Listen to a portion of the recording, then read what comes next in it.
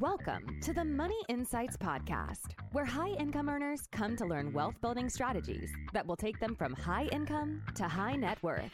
With your hosts, financial and wealth-building experts, Christian Allen and Rod Zabriskie. Welcome into another episode of the Money Insights Podcast, where we talk all things money and business. My name's Christian Allen. I'm here with my co-host, Rod the Pod Zabriskie. Rod, what's up, man? Hey, I'm doing great. How are you doing? Rod, I'm doing really well for two reasons, not just one today. So normally I'll say like, oh, the weather's great. And it is, by the way. It's fantastic. It's like spring's upon us, and we only have like 2 weeks of this, so we just got to enjoy it. Yes. But that's not the only reason I'm excited, Rod. I'm excited because our friend Kobe, who is basically takes care of our digital, maybe not, is that the right thing? They IT. take care of like IT. Yeah, thank you. Take care of IT stuff. He came and changed out my monitor, and I'm loving it. I know you have the same one, Rod, but I'm very excited about it because I have been frustrated with like my various monitors for years, and now we've got this big old monitor we can put stuff all over the place. Do whatever you want. And it's just like so crystal clear and nice. Anyway, so I'm super excited that I don't have multiple monitors. It's really making my life better. Now, Rod, here's the deal. I don't think anybody that's listening to this is all that interested in my monitors. So let's get to our topic. Today, Rod, we are going to kind of take a little bit of a different approach. Now, before I get into what we're talking about, I need to preface this by emphasizing that we, on a podcast, of course, cannot and do not give personal financial advice out, and we don't intend to do that today. What we do intend to do, however, is lay out kind of an example situation, maybe a typical early client that we might see, someone primarily that's like transitioning from traditional to the alternative space. Yeah. So we're going to lay out the current situation, and then we're going to talk about the problems that come along with that. And then we're going to talk about, more importantly, how to create solutions and moves that can be made to actually solve the issues that we're going to be talking about. I like it. Okay. So, Rod, do we have any announcements I need to hit on? I don't think so. I think we're good on announcements. Okay. Let's go right into it.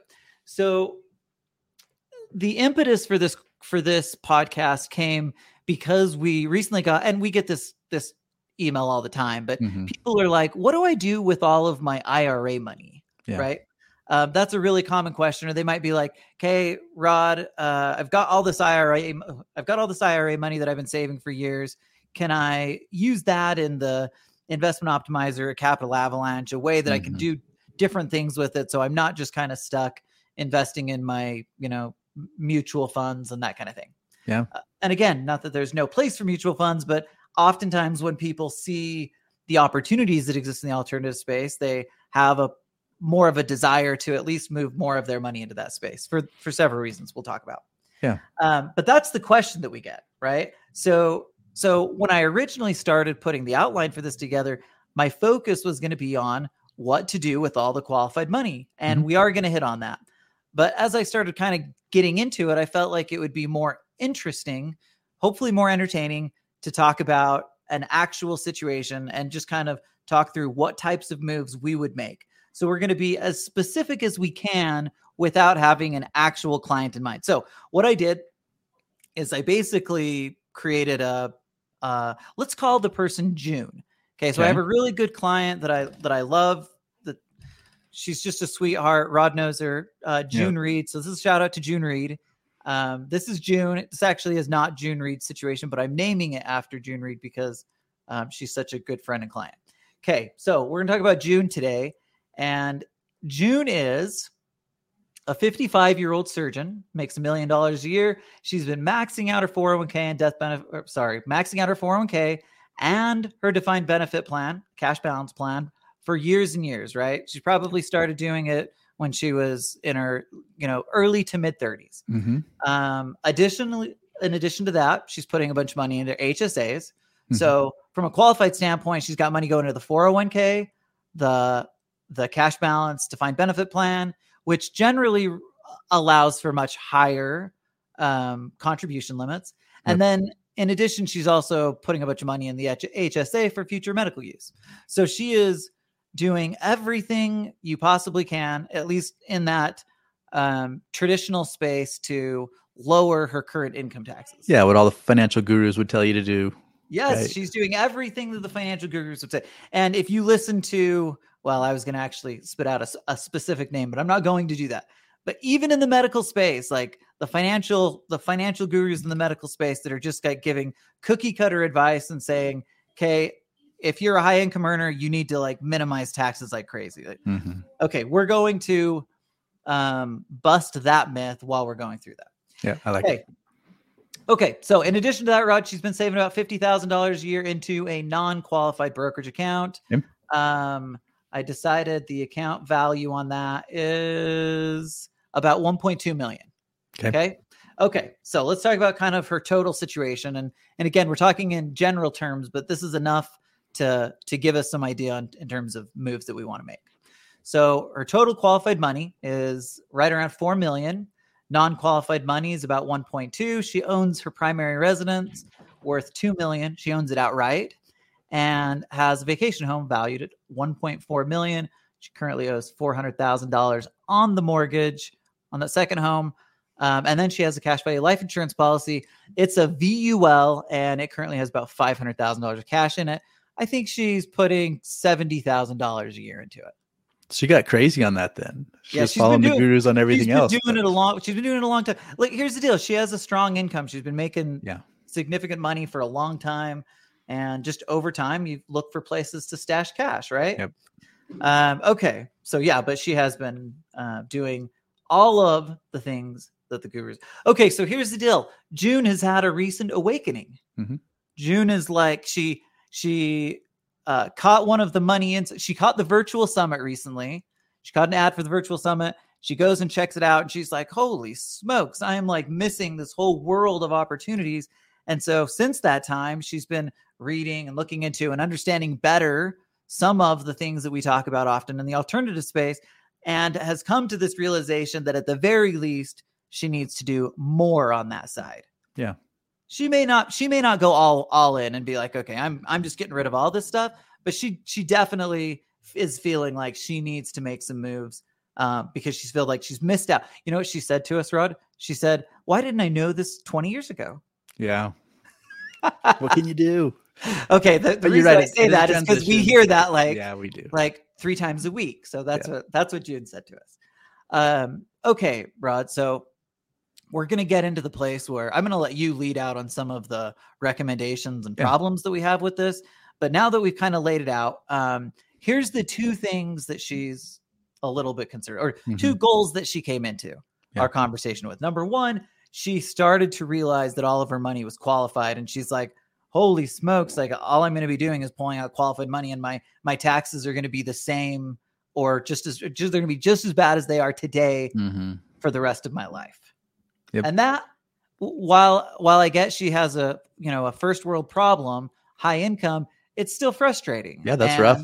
Yeah. And if you can come up with effective ways to do better, then why wouldn't you? Right. Yep, okay. Absolutely. So she came up with that thought. And then she also realized, again, going to the alternative wealth building virtual summit, she realized that she wasn't in the alternative space at all. And so she's hearing these people who are gurus talk about the value of investing in things like real estate. And she really just doesn't have any of that stuff in her portfolio. Okay.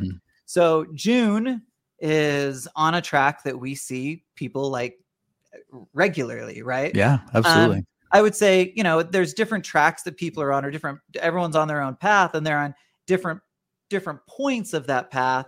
Sometimes they're right at the beginning of this alternative wealth building journey, and sometimes they're further in, but June's right at the beginning. The good news is, Rod, we can help her navigate this so there's no issues going forward. Absolutely. Okay. So, Rod, why don't you take the next couple minutes and start laying out for us what are the primary problems that we see with the approach that and the current situation that she's in? Because, again, she's in a good situation, but there's some opportunities for optimization that could make it much better. Yeah, she's clearly committed to doing what it takes to put the money aside, put it to work, and she just realized that maybe she wasn't doing it in the best way possible, right? And Rod, I didn't even say this, but she's realizing that even if she just continues to be a good saver, she's probably going to run up against the estate tax, right? That's true. So she's around 8 million now. Obviously the number is higher than that currently. She's single, by the way. So she's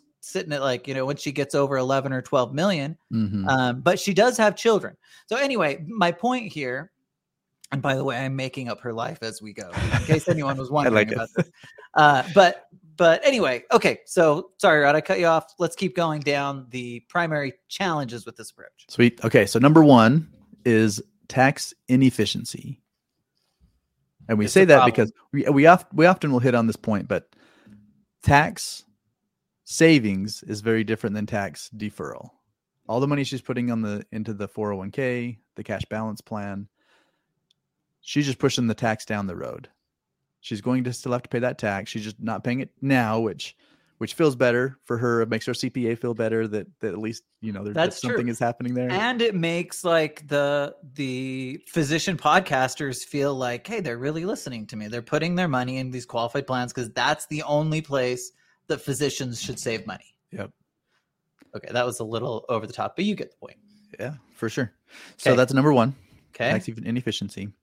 Number two is tremendous uncertainty. Okay, wait, Rod. Wait. Can I go back to tax inefficiency before we hit on this? Okay, I just realized something that we need to hit on, just briefly. The problem with the tax inefficiency is that every dollar that she brings out later is going to be taxable. And it gets even worse if she runs up against an estate planning tax situation, then that qualified money could be double taxed, could be not only income taxable, but it could be estate taxable. And suddenly you're losing like 70% of the value of an IRA. It's insane. Yeah. Right. Absolutely. So anyway, I just wanted to emphasize like the tax inefficiency. Obviously we know about the impact of income taxes and what that looks like, but adding that additional layer of estate taxes could make her problem much, much worse. Absolutely. No question. Okay. So that's tax inefficiency. Number two, tremendous uncertainty. Oh man, Rod. Okay, let me talk about this for a second. So this one, and we kind of know why there's tremendous uncertainty, right? Like the biggest reason is that there's no plan behind it. The plan is put as much money away into these plans and hope that these things bring back what I need in order to live a long and fruitful retirement, right? Like that's the plan. Yeah, and as long as we're kind of building her past as we go, she was feeling really good about where she was. Right. You have 4 million in qualified plans, another 1.2 in the non-qualified. She has all the equity in her home, et cetera. So, and the second home. So she was feeling really good. Like before the virtual summit, she was feeling like, man, I'm on track. I can retire early. I'm going to have all these great things happening. And then she had that realization, that uncertainty of, oh, okay, well, now what? Right. This is where I am. Yeah. Now what? So she's not at this place where she's like panicking and thinking, I don't have any money. She's obviously done a good job saving. She has money, but she doesn't have a plan, a predictable and consistent way to bring out cash flow. So that is a massive issue. And if you're used to living on $1 million income, well, guess what? You probably want to have a similar type of income for the rest of the duration of your life.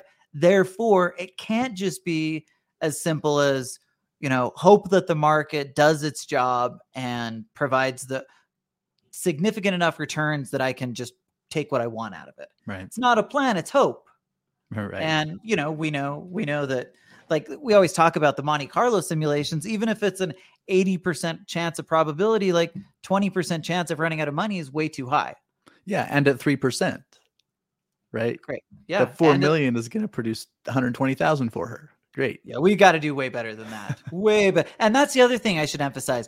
By making some of these adjustments, we're going to maximize not just the cash flow, the consistency and predictability, but also the amounts. Yep. The amounts. Okay. Okay. Good point. Hey, I have a thought on that. And I think you had something similar too, but I remember a few years ago, I was watching a video on YouTube of some guys pontificating. They were in the traditional world and talking about retirement planning. And they said something about kind of what you were saying with the kind of Monte Carlo. Well, if if the market isn't favorable for you, then it's not like you just keep driving that car until you run into the wall. You adjust as you go. Yeah, that's and true. I couldn't help but think, okay, well, the problem is, what are those adjustments, right? You're retired, like you're done. You walked away. You no longer have, in her case, she can't just step back into the room, to the operating room and pick up where she left off two Nope. years or whatever, 5 years into it, when it becomes clear that changes need to happen. So then her advisor says, well, you're just not going to be able to take as much income. We're going to have to cut this down a little bit. Great. Good answer. Okay. Thanks for bringing that up, Rod. That's a really good point. I actually read an article this morning that emphasized a very similar point. Okay. So I'm reading this and I'm just kind of like blown away.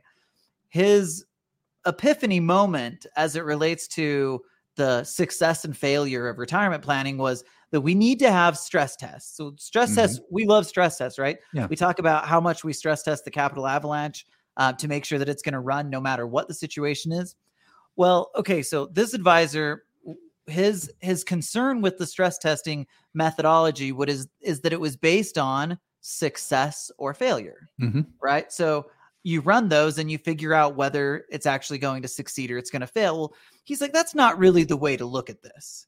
What we should be looking at is, he said, standard of living and how much income we should be spending. So basically what he did is he created a fancy way to say, instead of telling people that by doing it this way, it's either going to succeed or fail, what we need to do is be more gentle and say, if it does this, then you're just going to have a lot less money to live off of. Yeah. No big deal, right? So it goes back to that same point. But I was just thought to myself, like, well, can't we be a little bit more creative, a little more innovative? What about the idea of actually creating a plan that does do those things? I know that's crazy, but that has less uncertainty, where we actually know what's going to happen. And that's the wild kind of crazy part about this, is that prior to a decade ago, when I started getting into the alternative space, I had been just like this person, thinking that the way to do was through mutual fund. And again, having a place for that is one thing, but thinking that I can build an entire plan off of that it's just crazy. And it's so much less effective than what we're going to be laying out here. Yeah. It's interesting though that sorry to get so excited. No, it's interesting that you brought up that flaw, because if you think about it, like, success in that model means you had $1 left if you had $1 left when you died, that would be the definition, or that would fit the definition of success, right? But what if you lived a day longer? Well, turns out you failed, right? Well, and can I just tell you, if you're plowing through money at any pace, one, you're not feeling comfortable, you're not feeling good. And so success to me does not look like a depleting balance that I have to feel anxiety and hope, like, okay, I hope I don't live to be 92, because that's going to be a year too long. Yeah. Right. Yeah. Anyway. Okay. You make a good point, Rod. Okay. Let's move on to number 3. Okay. Yep. Number 3 is there's little diversification in what she's doing right now. And we're going to define that in 2 different ways. Obviously, well, maybe not obvious. In that traditional world, this whole idea of diversification is just like pounded all the time. Right. Yep. Constantly, Rod. Diversification. Asset allocation, rebalancing. That's what it's all about. If you do those things in your portfolio of mutual funds, you're going to be in good shape. Yeah. Well-diversified, balanced portfolio. Yep. The problem is, when they talk about that, still everything is inside of stocks, bonds, and mutual funds. Right. So is it diversified? Like, she's probably pretty well diversified inside of what she has going on with the mutual funds, with the different things that are in the 401k, the cash balance plan. That's probably true in that definition. Yeah. But in the true sense, like, she's not very well diversified, because it's all in that, almost all in qualified funds. The fact that she has any non-qualified is awesome, right? Yeah.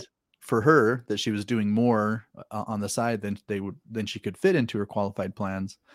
But it's a challenge. So on the investment side, she's not very, very well diversified, because you can obviously add a lot of alternative investment opportunities. And we'll talk about that in a minute, what that would look like for her. Well, and strategy, Rod, like, from a diversification standpoint, it really is the entire plan is basically put as much money into qualified plans and mutual funds, and then live off of that. So to your point, there's not a lot of strategy. We don't have strategic moves that are being made to create the right outcome. It's kind of like a push it against the wall and hope for the best.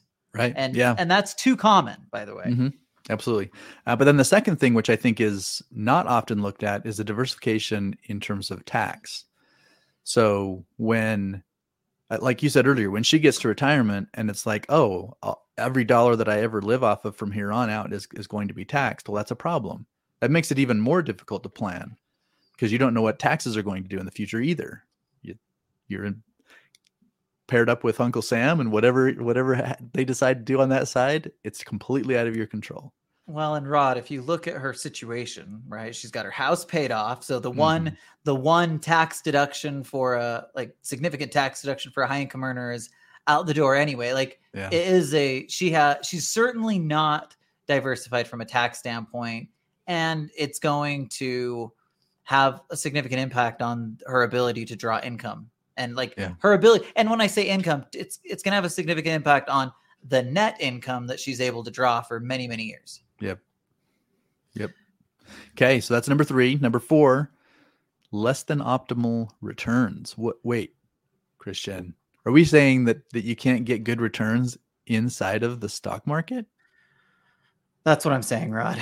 You cannot get. No, I'm just kidding. Obviously, you can get good returns in the stock market, and I always say this, I invest money in the stock market. However, our experience working with thousands of people and seeing, being highly exposed to both that traditional side and the alternative side, there's just more opportunities to create better returns utilizing leverage in the alternative space than what we have in the traditional world.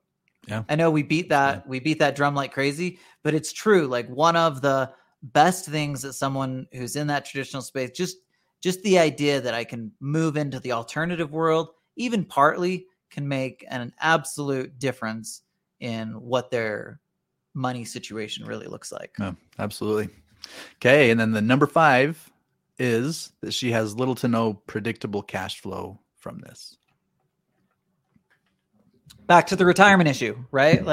The whole she's going to retire, she's going to have a bunch of cash, and then she's going to have to figure out, how do I take this cash out? And most likely she's going to be introduced, if she hasn't already, to that wonderful 4% rule that's really 3%. And she's going to be like, gosh, I've saved a lot of money, but it doesn't seem like I can use much of it. Yep. And okay, great. So those are the problems that we see with it. Now let's talk about some of the solutions. So again, this is not personalized financial advice. We have to do that over and over because we live in this crazy litigious world that we live in. But I want to make sure that that's crystal clear. Okay. With that said, Rod, now let's get into the moves that we would make for June. Sweet. Okay. Number 1, Rod, she needs to become educated around alternative investing. Here's the good news. June is already on her way. She's been to the virtual summit. She's been reading and consuming information. We've got a meeting set for next week. We are absolutely on the right track. But that is the first step, because guess what? The transition, or even looking into this world, doesn't happen unless there's an openness and a willingness to become educated in things that we haven't already. Good news is June's already on that track. Absolutely. She's moving. Okay. Number 2, Rod, here's where we start getting into the money moves. First thing we've got to do is we got to reduce the amount of money going toward qualified plans without affecting her match. So Rod and I always take the approach that there should be balance, and it's too common to see extremes. Even when we're talking about traditional and alternative, too many people are just so extreme. There's no place for this. There's no place for that.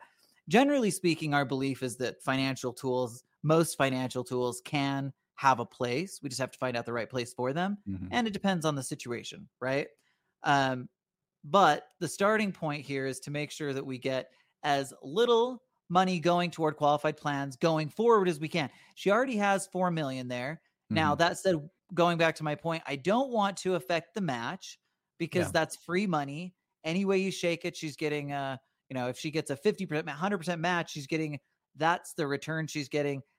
I just can't make sense of not taking advantage of that. So the math tells me that you reduce that while still taking advantage of any types of decent match. I shouldn't say any match, but any decent match that she's getting from like an employer. Okay. Yeah, for sure. And we run into this all the time, right? Where they could get a match up to 3% or up to 6%. That is fewer and far further between these days at the companies that offer those. But so up to that point, keep doing it. But in her case, in order to get to the 4 million she's at now, she's been doing a lot more than that, much higher percentage. Yep. So we're going to reduce that. So I would say, let's see, I can't remember how much I had or having going toward that, but it'll be something like half of that will come back out, or we'll start going toward other things. Okay. So the third thing that we need to do, Rod, is we need to look into setting up a solo 401k. And a lot of people listening will know that as a QRP, self-directed IRA. And the reason is to have more flexibility specifically in what she invests in. Yeah. So maybe talk about that, Rod. Yeah, we talked about the diversification. Well, even inside of the qualified money, she has the ability to do that. Now, this is with kind of one caveat. Number one is if all that money is in a 401k with your current employer and that employer doesn't have rules in their plan that allow you to take the money and do something else with it, then you might kind of be locked in. But I think in most cases, we find that a lot of people have former 401ks with a previous employer that they rolled into an IRA. That money obviously is all available, they're in a 401k that allows you to move money out of the employer's plan into your own plan, and then you can do that. So we kind of talked about the solo 401k. That would be for someone if they are or have any level of kind of self-employment, their own business. But then even without that, the self-directed IRA can be done for anyone with those dollars to move it into a place where they can now decide what they want to invest in. Guess what, Rod? I have great news about this. June checked in. She looked at the plan doc. She called her HR department, and the plan doc said that she could take out a partial withdrawal. Okay. By the time she can move a portion of her money by the time she's 55. So good news is we're 55. She just barely hit that number. We're able to move. So they can't move all of it up until for 5 more years. Not available, but at least as of now, there's the opportunity to move some of it. So one of the moves that we're going to make around that is we're going to get some of that money into a different place. Sweet. Okay. So Rod, I'm excited to talk about this next one for a minute. And when I say I'm excited for you to talk about this next one for a minute, because it's a little bit, I don't know if complex is the right word, but it's a little bit unique and interesting. So take a second and talk about this idea of setting up an optimized life insurance policy, like the investment optimizer style, inside of a qualified plan. And then, well, I'll let you get into the reason why we would do that. Okay, cool. So she attended the virtual summit, which means that she heard us talking about the cool things that can be done using the investment optimizer and the capital avalanche inside of this alternative investing world. And so she's saying, well, what can I do with my qualified money? Is there a way to do this? Okay. And like you said, this one's a little more complex because it has just multiple steps that are involved to make it happen. But really quickly, I'll hit on at a high level. Inside of a qualified plan, it has to allow for this, but life insurance can be purchased with assets that are already in the plan. Okay. Up to as much as you want. Okay. So she has the 4 million in there. We're not going to say she puts all the 4 million, but let's just say she took 500,000 or $1 million of it. Right. And decide, hey, I'm going to put that money. It still is inside of the plan, but I'm going to put it into an optimized life insurance policy of the type that we use with the investment optimizer and the capital avalanche. Now it exists in the policies or inside of the qualified plan. So you say, well, now what? Right. So it's in the policy. What you can do is you can take outside funds to buy the policy out of the plan. Okay. So in her case, she has this non-qualified money. So she uses a portion of that, puts that cash into the plan and buys the policy out. So now the policy still exists, but now it's outside of her qualified plan. It's where we want it to be in relation to using it and the investment optimizer side, using it for the alternative investing that she's going to do. On the capital avalanche side, being able to now use leverage towards that to continue funding it. So, and you might say, well, what's the purpose for that? Why didn't I just use the non-qualified money that was already outside of the plan for that? And the reason is because when we set up these new plans, we are creating, or we have these costs that are heavily on the front end, right? So if I can take on those costs, but do it with kind of tax deferred money, then there's even more efficiency in the process by doing it that way. So I've taken that hit on the tax deferred side, tax benefited side, and then I'm using cash to buy it out, and I just have more. I had to put less money into it, after tax money, so to speak, into it in order to get what I have now in the cash value ready to use for those strategies. Okay. That one's interesting.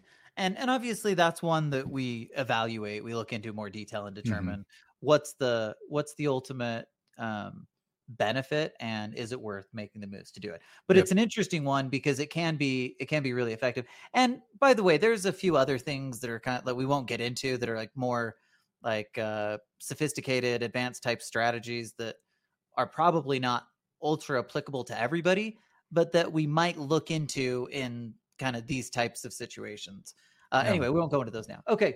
So that was number 4. Number 5, Rod, we want to put the difference toward the investment optimizer. So when I say the difference, the money that was going into qualified plans, a portion of that money that we've now reallocated, that's going to go into the investment optimizer for a couple of reasons. One, so that we can start investing in alternatives, right? That's the point. We've had the epiphany that the alternatives are the way to go. And the next best move is then to get cash, or to create cash available that I can invest with. And of course, that's what the investment optimizer is there to do. You put cash in it, you use it to invest, and it creates a bunch of efficiencies and an additional layer of profitability that you could not get by investing directly out of like your bank account or money market. Okay, so what we're going to do is we're going to set up the policy. We're going to put the difference toward it. We're going to invest in alternative assets, and we may consider using a portion of it for the capital avalanche. But we'll get to that. So that's one. We would use the capital avalanche in this situation as a way to create future retirement cash flows. So this would be like instead of using, money that's going into the mutual funds, it would be like, okay, I have an idea of, I want to create X amount of dollars per year, per month when I retire. And then we would determine how much of that number we felt comfortable creating through the capital avalanche, which of course is a leverage strategy focused on creating the maximum amount of retirement income. And so it's a far more effective way to create income than, just continuing to put that money into the qualified plan. Yeah. But to your point, it takes time because we're using the leverage. It has to bake for a little while. It might be 12 or 13 years before she's ready to start taking income out of it. But that doesn't mean she has to wait until she's 67 or 68 to retire. She could still retire at 60 or whatever her plan was and live off of some of these other things in the earlier years and then turn on that income when she's ready. She could do that. She could throw additional money in it up front, use a little less leverage to create income more quickly. Yep. Lots of options in terms of what that would create. So that's our next move. Okay. So the next thing that we want to do, Rod, is we want to invest in tax efficient alternative assets. Talk a little bit about like what we're talking about there and why we would do that. Yeah. We often talk about one of the huge benefits of investing in the alternative space is the fact that we can be more tax efficient with it. When we invest in real estate, we have depreciation, and especially recently with this bonus depreciation, it's much more beneficial right away, tax efficient right away. So that's part of it. When you invest in businesses or inside of your investing, you create a business to do that, then you have tax deductions associated with the business, etc. A lot of the strategies that we talk about in the alternative space, again, these all may not necessarily be appropriate in her situation, but you think about oil and gas or some of these other things that come with enormous tax benefits, then that creates an additional layer of benefit for the alternative asset space. Yeah, and to be clear, right? Like most of the people that we work with primarily invest in real estate, but we like to encourage people to try to diversify as it makes sense. And I've talked about, some of the we've talked about some of the things that we've done with the ATM fund. I recently bought some gold and I'm not expecting, on my precious metals to get some massive return. That's more of a hedge play. But a lot of these things that we're doing are to create more diversification, but also create income, like the ATM fund. Yeah. Focus on income. And I'm glad you said that, because the whole idea behind the diversification is because different asset classes come with different pros and cons, different risks, etc. So I always laugh when people come to us and they're like, "Hey, I figured out the optimal investment. I put all my money in this one thing. This is it's going to do everything for me." And it's like, no, don't do that. Nothing can don't do fall everything. into that trap. Yeah, nothing can do everything. Comes with those risks. But when you diversify, then you can spread yourself across different things, account for different risks and issues that could potentially come up because of that. Perfect. So we recommend at least 2 alternative investment categories. I would say at least 2 in addition to your real estate. Yeah. Okay. Next, Rod, we're on number 8. We want to create passive cash flow. And this goes back to the certainty issue. We need to start creating a real plan that can replace my income when I come into that place where I'm no longer going to be working. Okay. Yeah. So what's the best way to do that from your perspective, Rod? You're saying create passive cash flow. How do I do that? Yeah. I mean, it's kind of just goes back to the whole Robert Kiyosaki, have passive income, passive cash flow that can replace my working income. Right. So in her case, again, she's coming from this place where the whole point was building up this nest egg that she's going to tap into in retirement. Now she realized that's not efficient. That's not going to do it. So now she has a large amount of nest egg there, right? So that becomes part of the overall plan, but she needs to be creating these forms of cash flow, which again can come a lot through the real estate, other things like notes that have very predictable income coming off of them. We talked about the ATM deal. So there are a lot of different places where you can invest. And like for the ATM, it's not at all about building an asset. There's no appreciation of the asset. It gets depreciated over the next 7 years, and then the asset goes away. They toss it into the trash heap. But it created this amazing amount of cash flow for you during the 7 years while it was productive. Right. Yeah, so that's an income play that you would want to make in the moment when you're needing the cash flow, most likely.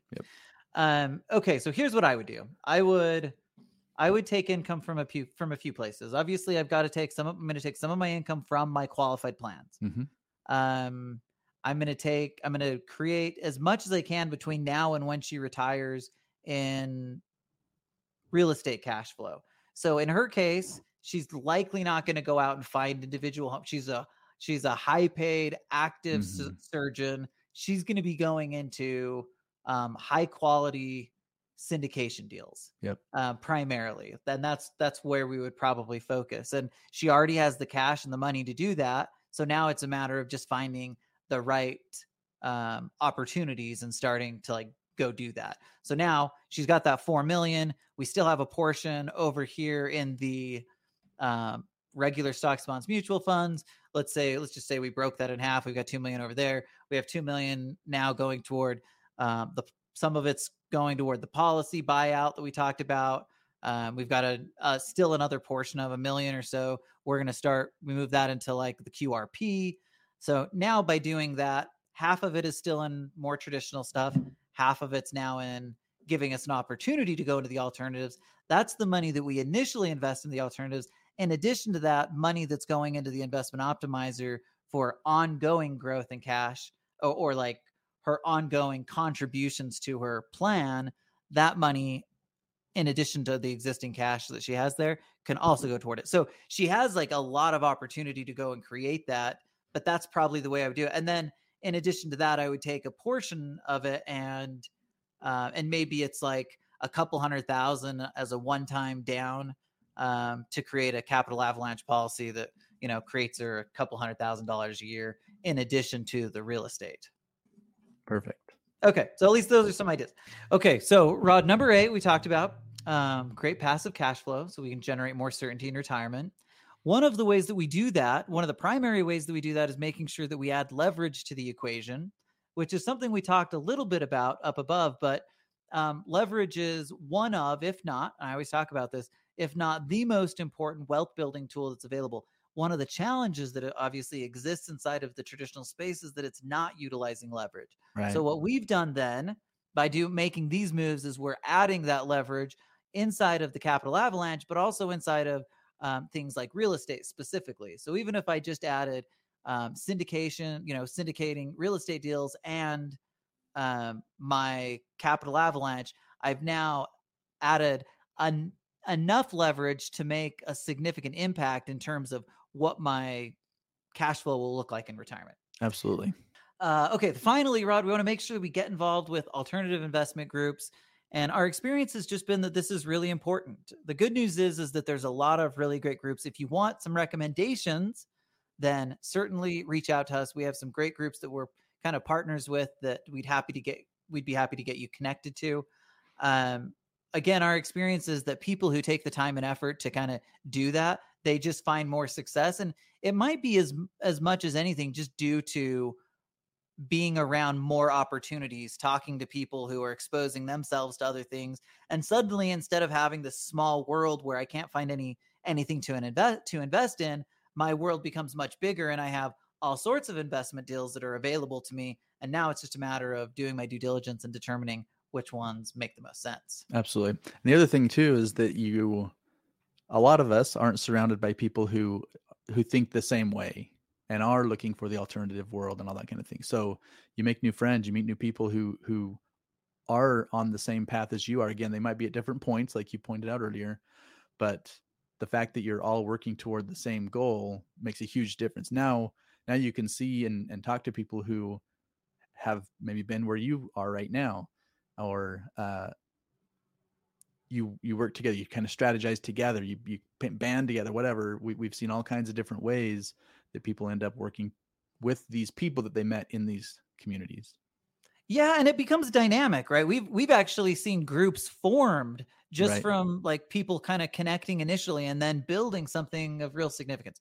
Yep. So you can do a lot. It really is a big deal to just get involved with groups of people who are like-minded and who are going for the same types of goals. Okay, yep. Rod, let's wrap this thing up and then we'll call it a day. So here's what we talked about. We talked about basically 5 things that were problems and basically we brought these 9 or 10 items out that we felt like would adequately, as at least at a high level, adequately get us on a track that's a lot more effective. So let me just go over those really quick.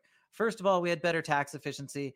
And obviously we had several moves that are focused on taxes. The adjustment in where money's coming or where money's going into, less money going to qualified plans. We're buying some of the money out. We're starting to put more money into the investment optimizer. All of those things are creating significantly better optimization from a tax standpoint so that they're not in that tax trap moving forward. Yep. Second thing we talked about is getting into real estate to create more certainty. And that's the primary way to do it, right? I say real estate, alternative assets, but real estate's been kind of the bread and butter for most successful alternative investors. And so our encouragement would be look for really good, high quality investment opportunities that create cash flow. And that will make a massive difference. We talked about broadening the base of investments.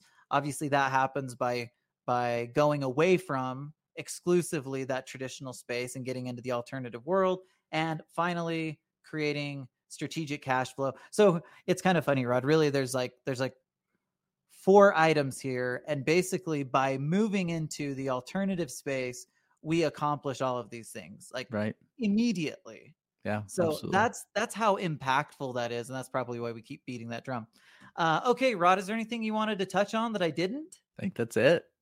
Okay, well, thanks everybody for hanging out with us for today, and we'll see you next week. Thank you for listening to the Money Insights Podcast. To learn more about the financial and business strategies discussed in this show, please visit moneyinsights.net.